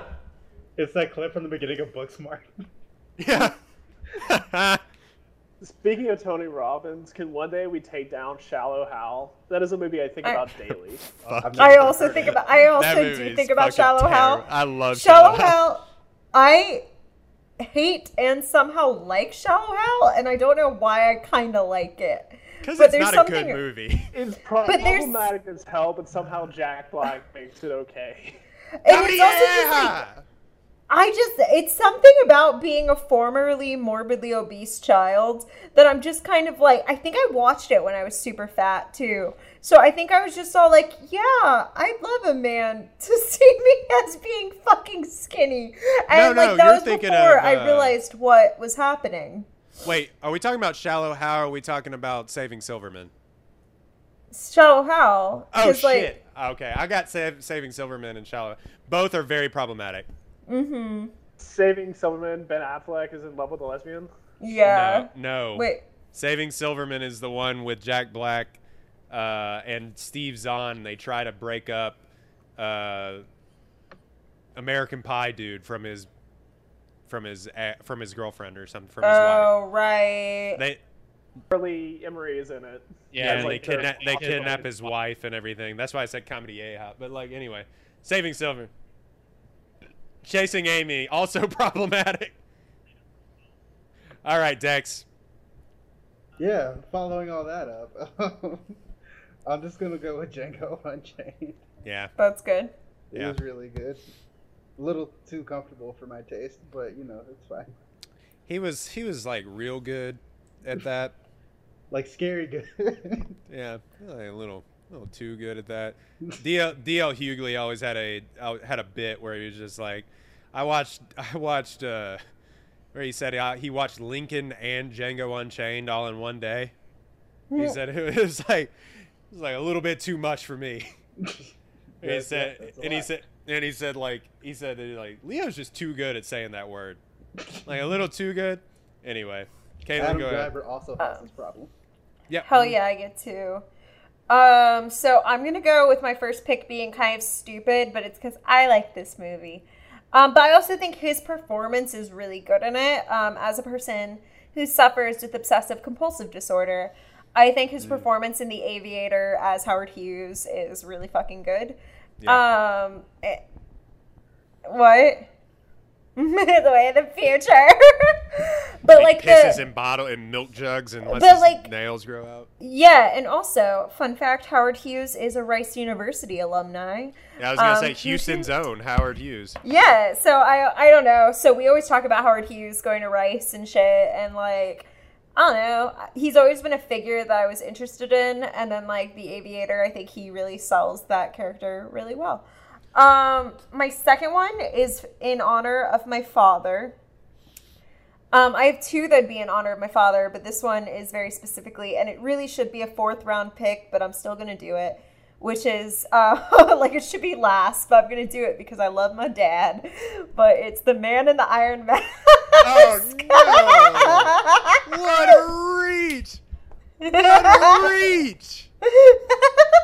Such a reach. But it's because so much on the board. It's because he plays 2 separate people. He plays King Louis, and he plays King Louis's banished brother, Philippe. It is the no sequel. One was gonna take that. No, I know no one was. I watched that movie a lot with my dad, like, and so that's why I'm like, it has a sentimental place for me. Both of those do, but I feel like that's how I feel with Leo DiCaprio in general, is that like I don't actually like him that much as an actor, but there's a lot of stuff he's in that I have a lot of like sentimental attachment to. So I don't know, like the early days specifically. But anyway, that's it. Reach. I know that's like taking the beach in the second round. That's the equivalent. Yeah, I'm a fucking idiot. I understand, Royden. Thank you. What a reach. And I keep saying it. Thank you. Thank you, Jake. Nah. He plays 2 people. Also, my dad, like, literally, it's a sequel to The Three Musketeers. You know who else plays 2 people and more? Eddie Murphy. That doesn't make those movies great. Coming to America is great, though. Yeah, no, that is proof that it's good. When a person plays 2 people, that means it's a good movie. He also did Norbit, so are we saying, like... But Lindsay Lohan gave the greatest dual performance. That's what I'm saying. A dual performance is always a good performance. Jack and Jill is a movie that exists. True. Anyway, I'm done. All right, Dex. I'm gonna go with the double Tarantino and take Once Upon a Time in Hollywood. Damn it! Rick Dalton, what a guy. That scene where he's hitting himself in the movie trailer. Got 8 goddamn whiskey sours. It's just, it's fucking great. The scene where he's watching himself with Brad Pitt, also amazing. Like, that meme is incredible. That just felt like, I just want that to be like real life. I want actors to actually watch themselves on TV like that. Like that. That he probably plays, when he's fucking women, he probably plays his Netflix like phone, like on his phone in like the other room, and he's just listening to his own voice. Like, that's what he's doing. I mean, I would if I were him. He's playing Catch Me If You Can. He's like, bet you can't catch me, bitch. Too fast. The okay. I'm not hitting a lot today. It's fine. I'm not Billy Zane. I don't make contact very often. Yeah. Jesus Christ. Abuse. Domestic violence. Sorry. LOL. Okay, so this isn't necessarily a pick I want to go with, but I know if I don't take it, it's gonna get picked. Billy Costigan, The Departed. Okay. Solid. Yeah. The way that movie ends is still shocking. Every time. Okay, go ahead, Jake. Yeah. Hold on. I low key cannot believe I get this in the second. This was really my first rounder, but I'm so happy I get it. I'm taking Gangs in New York. That's No. good. What? No. That's That was good. a great No. movie. I think it's a good movie. I think he has acted circles around by Daniel Day-Lewis. Aren't we all? Oh no, he can't compete. But like, find me a movie where somebody is competing with Daniel Day-Lewis. I mean, true, but it's like normally you don't have to. It's like they ask him to be the supporting, and he's not as him doing that terrible Scottish accent is not great, or Irish accent, whatever it is. No, I think it's great. Hell, John C. Okay. Reilly's in there and doing okay. That's true. Liam Neeson. Yeah. For my third round, I'm taking what started it all, When He Became a Heartthrob. I'm taking Romeo and Juliet. That's a good one. I still have never seen that movie all the way through. I don't think You I need either. to. I think we started The- like, in school or something and never got all the way through it. The only good scene in it is I don't know who plays Mercutio. Like, I don't think they're like a very famous actor. I could be wrong. It could be someone like that's like super famous. But the Mercutio Lady Mabe monologue in that is actually really good. It's really well performed. It's one of my favorite versions of that monologue. Has nothing to do with Leonardo Harold DiCaprio. but- Perrineau? Harold Perrineau? Yeah, he does a really. Also was I in don't the know who he Matrix is, but he movies. does a really good job. He does a really good job. Leo's fine in it. He did like the praying hands line, and it was fine. John Leguizamo is fantastic in that, secretly. My third pick. This movie isn't his best movie, but the performances in this movie, it's kind of when I came around, I guess, again on Leo, because he did The Departed and then this back to back. Danny Archer in Blood Diamond. Okay. Oh, yeah. He does a South African, or no, as Rhodesian accent for all of the movie, and he's like actually in shape, which is crazy. So that's Leo. Something underrated about Leo, King Dad Bod, for being a sex symbol. Yeah. It's Oh, incredible. present day Leo is it is concerning. King Dad Bod, King shit. That's all I gotta say about it. Right, Dex, go ahead. Give me Inception. Vape DiCaprio. Okay. Yeah. Dom Cobb. You can take Ty Cobb. Top Cobb. It's just literally Cobb on IMDb, but if you go to the Rotten Tomatoes, it says Dom Cobb. Like there's just a typo. So I don't know. Dom Cobb. Maybe his middle name is Cobb. Double Cobb. Double corn on the cup. Caitlin, go ahead. Hell yeah, I got the two I wanted. No one took mine. Okay, cool. That's shocking considering how little we have. But okay, my last two are Arnie Grape and What's Eating Gilbert Grape. Right. Great pick. Great Yeah, pick. he's great in that. Johnny Depp's great in that. It's a great film. Makes me sad. Nominated for an Oscar for that. Yeah, which I think is deserved because I think playing a person with like a mental disability, I think can be just so hit or miss and so offensive so easily, especially as a person who doesn't have a mental disability. And I think for as young of an actor as he was when he did it, he did a pretty good job. So it's pretty, I don't know, it's a pretty impressive one for me. And then my last one is Shutter Island, which is mostly because I really like the book, But also, I do think he actually does a really fucking good job in Shutter Island. I think it's really hard to do I feel like Shutter Island was a movie that never should have been because the twist doesn't work as well as a film. But I still think he sold to me the suspense and the total like confusion and the feeling very disoriented really well. So I don't know. Good job. We've had this play argument. that. We've had I this like the argument movie. before, and I don't want to do it again. But that movie, people think that movie is better than it is. People do. The book is Yeah. fucking fantastic. And the book didn't is even know. like the twist, which it's like, I know everyone talks about the Shutter Island twist. I'm sure everyone knows what it is at this point, but I still won't say it because it is a really fucking good twist and it's well done in the book.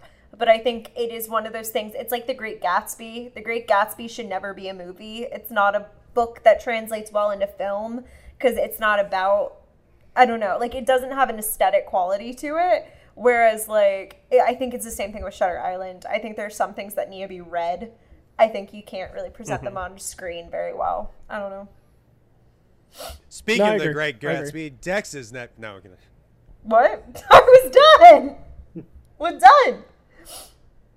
Dex, what's your Dex next? is gonna take Gatsby. I feel it. I feel it in my I soul. definitely am taking Gatsby. Are you I knew really it. taking Knew it. Gatsby? Yeah, what else am I It's not gonna a good take? movie. Yeah, I'm taking The Great Gatsby. I don't care. I liked it. Yeah. There is one left on the table right now that it's screaming obvious, and I'm fascinated to see if Royden's gonna take it. I know that someone's going to take one of them, but I intentionally didn't take it. I don't want it. No, I don't want it either. But there is one that is on the table that it's like, I'm surprised it hasn't gone yet, but also I don't want it. Because are we supposed to be morally obligated to take it? The okay, so what I have to say about the real quick, the what do you call it movie, The Great Gatsby? Not great. The Great Gatsby was not great. Wasn't great. The aggressively okay Gatsby. The Great soundtrack, Gatsby. I was gonna say the soundtrack was fire. Boz Soundtrack was Luhrmann. Still bangs. Boz Luhrmann bangs. is just an aesthetic director. He's a boring director. He only cares about aesthetic.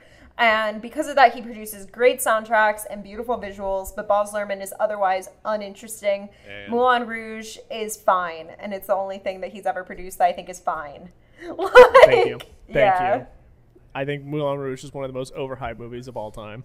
Yeah, Man, I I agree. like that one too. I Yeah. liked it too. I knew. The Great Gatsby is a Tumblr movie if I've ever seen it. It But, is. They all are. Boz Luhrmann filters his movies. Like, that's literally what he does. Okay, so I'm torn here. So for my fourth and final pick, man, I'm gonna go with Jim Carroll, the basketball. No, I'm kidding. I really wanted someone to take it. I think since we're doing this, I gotta go with Jack Dawson from the Titanic. It's the movie that Yeah. made him who he is. Yeah. If you don't like Somebody it or had not, to take It is Apex Mountain. It is the Apex Mountain. it is his. I like The Revenant. People don't like The Revenant in retrospect. I liked his performance in it. I also could have. I mean, whatever. But Jake, go ahead. I mean, I had to take The Revenant. It's the only thing really left on the table. I mean, you can take Revolutionary Road. You can take. Yeah, why is no Raven's one taking Room. Revolutionary Road? Yeah, I'm not taking What's- Revolutionary Road. J. Edgar was What's- just a tanking shit show. You can take Josh from Critters 3. You could also take him Yeah. in the TV show Growing Pains. Yeah, Luke Brower. That's true. His intro, his Yeah. intro to the world. Yeah, you could take that one. No, I'll take the Oscar. I will take his Oscar. I think it was not a deserved Oscar. It was a pity Oscar. That is not the role he should have won it for. But I'll take The Revenant. I agree. Who should have won the Oscar that year if not Leo? Who was that year? Who was up? Well, I mean, McConaughey won it for, I think, deservedly so for Dallas Buyers Club. I thought that movie That's was great. completely valid. His performance Yeah. in that's so good. But that year when they won, that movie looks great. There's not a whole lot going on in it, and it's long as shit. But the nominees that year were Leonardo for The Revenant, Eddie Redmayne for The Danish Girl, Michael Fassbender for Steve Jobs. Fassbender's I Jobs is also so could. good. I also think the Danish. Matt Damon, Martian, and Bryan Cranston for Trumbo. I could have totally given it to Redmayne for Danish Girl. Danish Girl's hard. That's a really intense fucking film, and that's a hard never seen portrayal. I Well, think it's the as the Steve first Jobs trans portrayal woman. is fucking incredible. Yeah. Well, I'm just Eddie Redmayne as playing a trans woman is actually like apparently the trans community also is like always really loves his performance. Like as a person that is a cisgendered man, apparently his performance has been like really well received as being like very genuine and like accurate. So I'm like that's always kind of cool. I don't know. Everything that y'all are saying just sounds like reasons for Leo to get the catch-all vote. Like, I don't know. A lot of different factions, like, have different reasons for voting.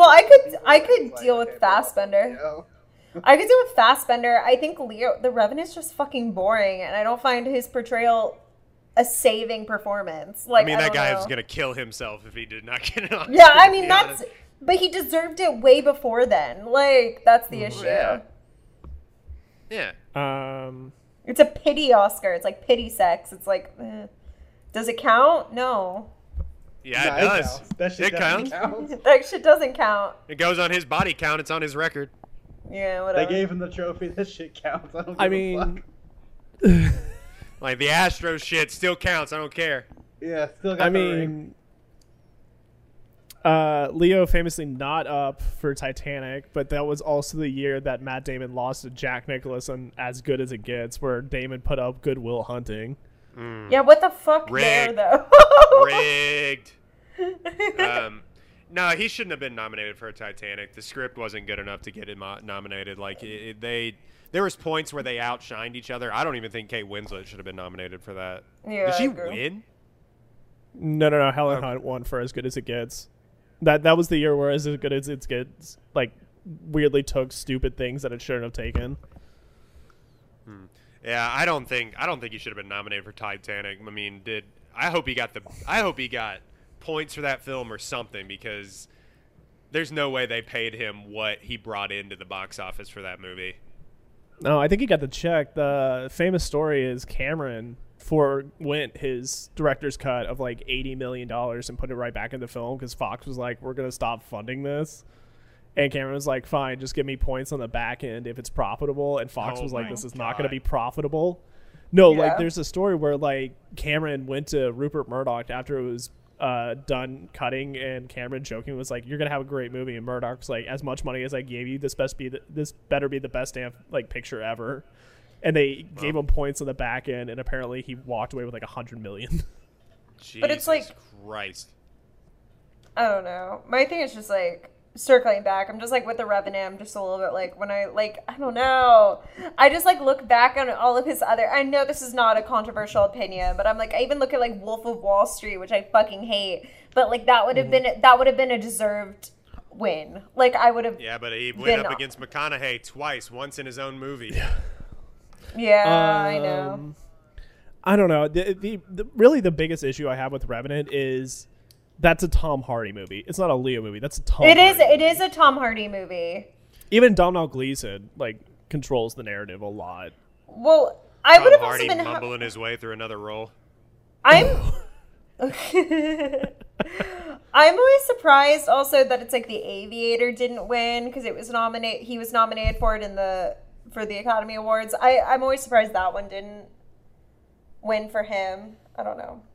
Real quick, and then we'll wrap up. Just a quick fact from dad of the podcast, Ben Ogletree 3. My dad. Shout out. I know you're listening. No, you're not. But the he tweeted at me and just said, a construct for Celine Dion to have a #1 hit and a signature song. My heart. This is one thing we didn't even talk about with this movie. My Heart Will Go On. Oh, Yeah. ironically, banger of '97. Incredible. It's so good. It's such a good song. And apparently she didn't want to do it.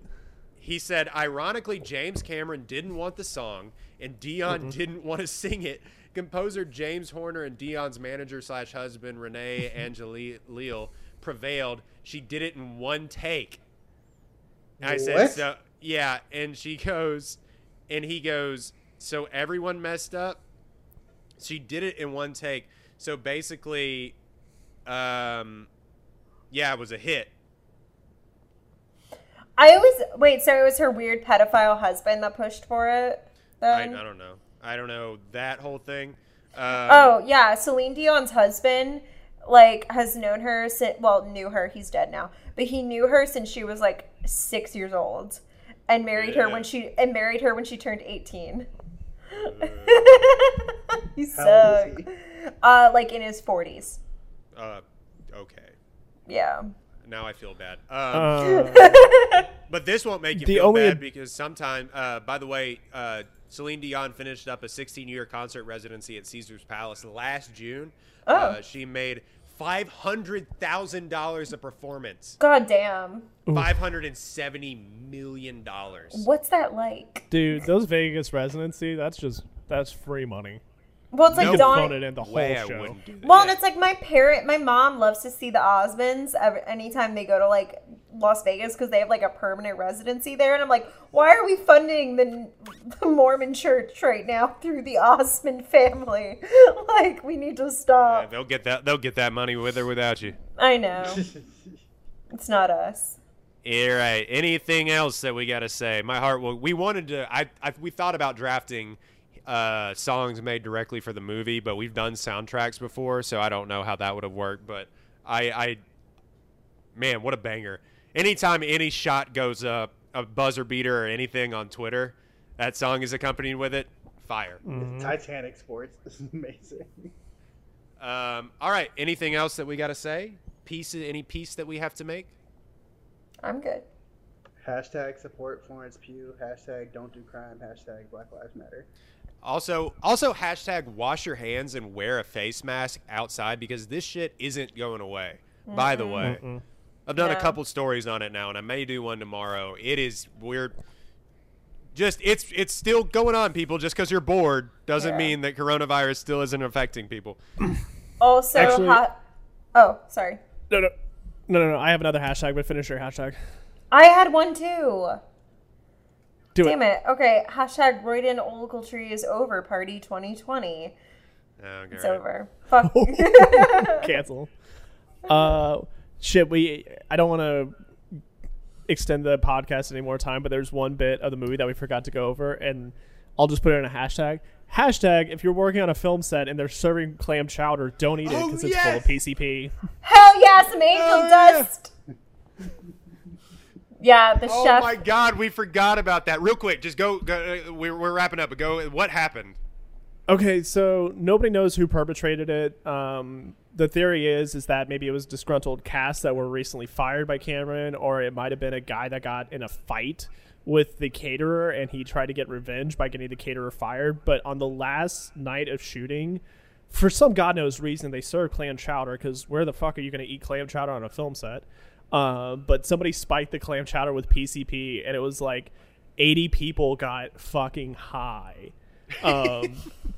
Director of photography Zoe Deschanel's father, Caleb Deschanel, apparently was leading a conga line. The assistant director was like screaming at James Cameron through a walkie-talkie, even though they were right next to each other. Some PA, I think, stabbed James Cameron with a pin or something like that. But yeah, they That spiked sounds like it. justice to me, but Yeah. He's And just then like, apparently Bill I'm not Paxton was actually. like throwing up for 2 weeks. yeah, He's 'cause like, it's I'm not actually high. I just want to stab James Cameron. Yeah. PCP literally makes it so people will run in front of cars because they literally think that they cannot die. Like, it is not just a hallucinogen, it also makes you feel like as invincible as cocaine. Like, Those it is are- a bad time. Those are those videos that you see when people will when cops will like tase somebody and they'll just keep coming at you. Yeah. You know, They oh, zombie. shit. It's like zombies in a video game. They just they reform. Like, Yeah, it's that. Also, the half-life on that, it's like 48 hours. Fuck Yeah. that. I want to get off this Yeah. ride. No, thank you. no, dude. Like, poor- what a- Yeah, Bill bad Paxton said time. he like felt it for 2 weeks. No, thanks. Also, to not sign up for that. Like, you don't know Yeah. what's wrong with you. You're just like, why can't I walk? That would cause some mental breaks for some people. Yeah. I guess This roller really my coaster biggest just keeps question going up. is- I mean, obviously, microdosing is a thing, and I think if you've never done PCP, even the smallest amount is going to fuck you up. But still, to get 80 people to take 80 people with you, that's a shit ton of PCP to like shove into clam chowder. Yeah. Where do you get that much PCP and waste it? Yeah, why aren't you like trying to do something better with this? I mean, this is You could pretty flip that amazing, for but, like, if it was a disgruntled employee that got fired, you could just flip that PCP and make up your losses. Yeah, exactly. What? I mean, again, hashtag don't do crime, but if you have PCP, just sell it. Don't put it in a But if Yeah, for sure. Yeah, felony. All right.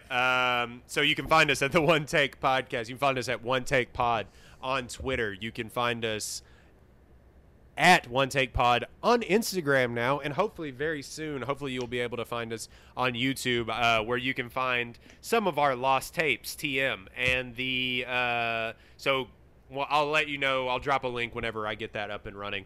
And you can find us on Apple, Spotify, Google Podcasts, and you can directly download on Simplecast, onetakepodcast.simplecast.com. If you have any questions, email us at onetakepodcastshow@gmail.com. Leave a written review, and we will do your movie.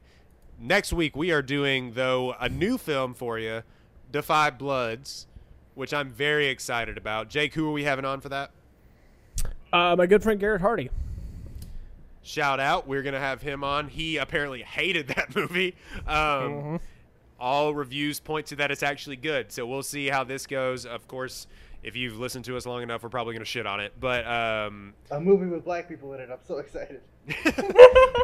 a Spike Lee joint. So we're gonna watch that, and then after that, I think we may be doing P.S. I Love You. To have Jania back on to do P.S. I Love You. She wanted to do that film. So that is kind of our upcoming schedule. I think we're gonna be moving to one a week just because everybody's busy. Caitlin has bitches, so she has to go on dates. Have bitches. And we're all working hard. So I hope they all hear this. That I have bitches. All of the bitches. All of them. 80 of them. Okay. So be safe. Wash your hands. We love you. Well, beyond the sea, somewhere waiting for me, my lover stands on golden sand.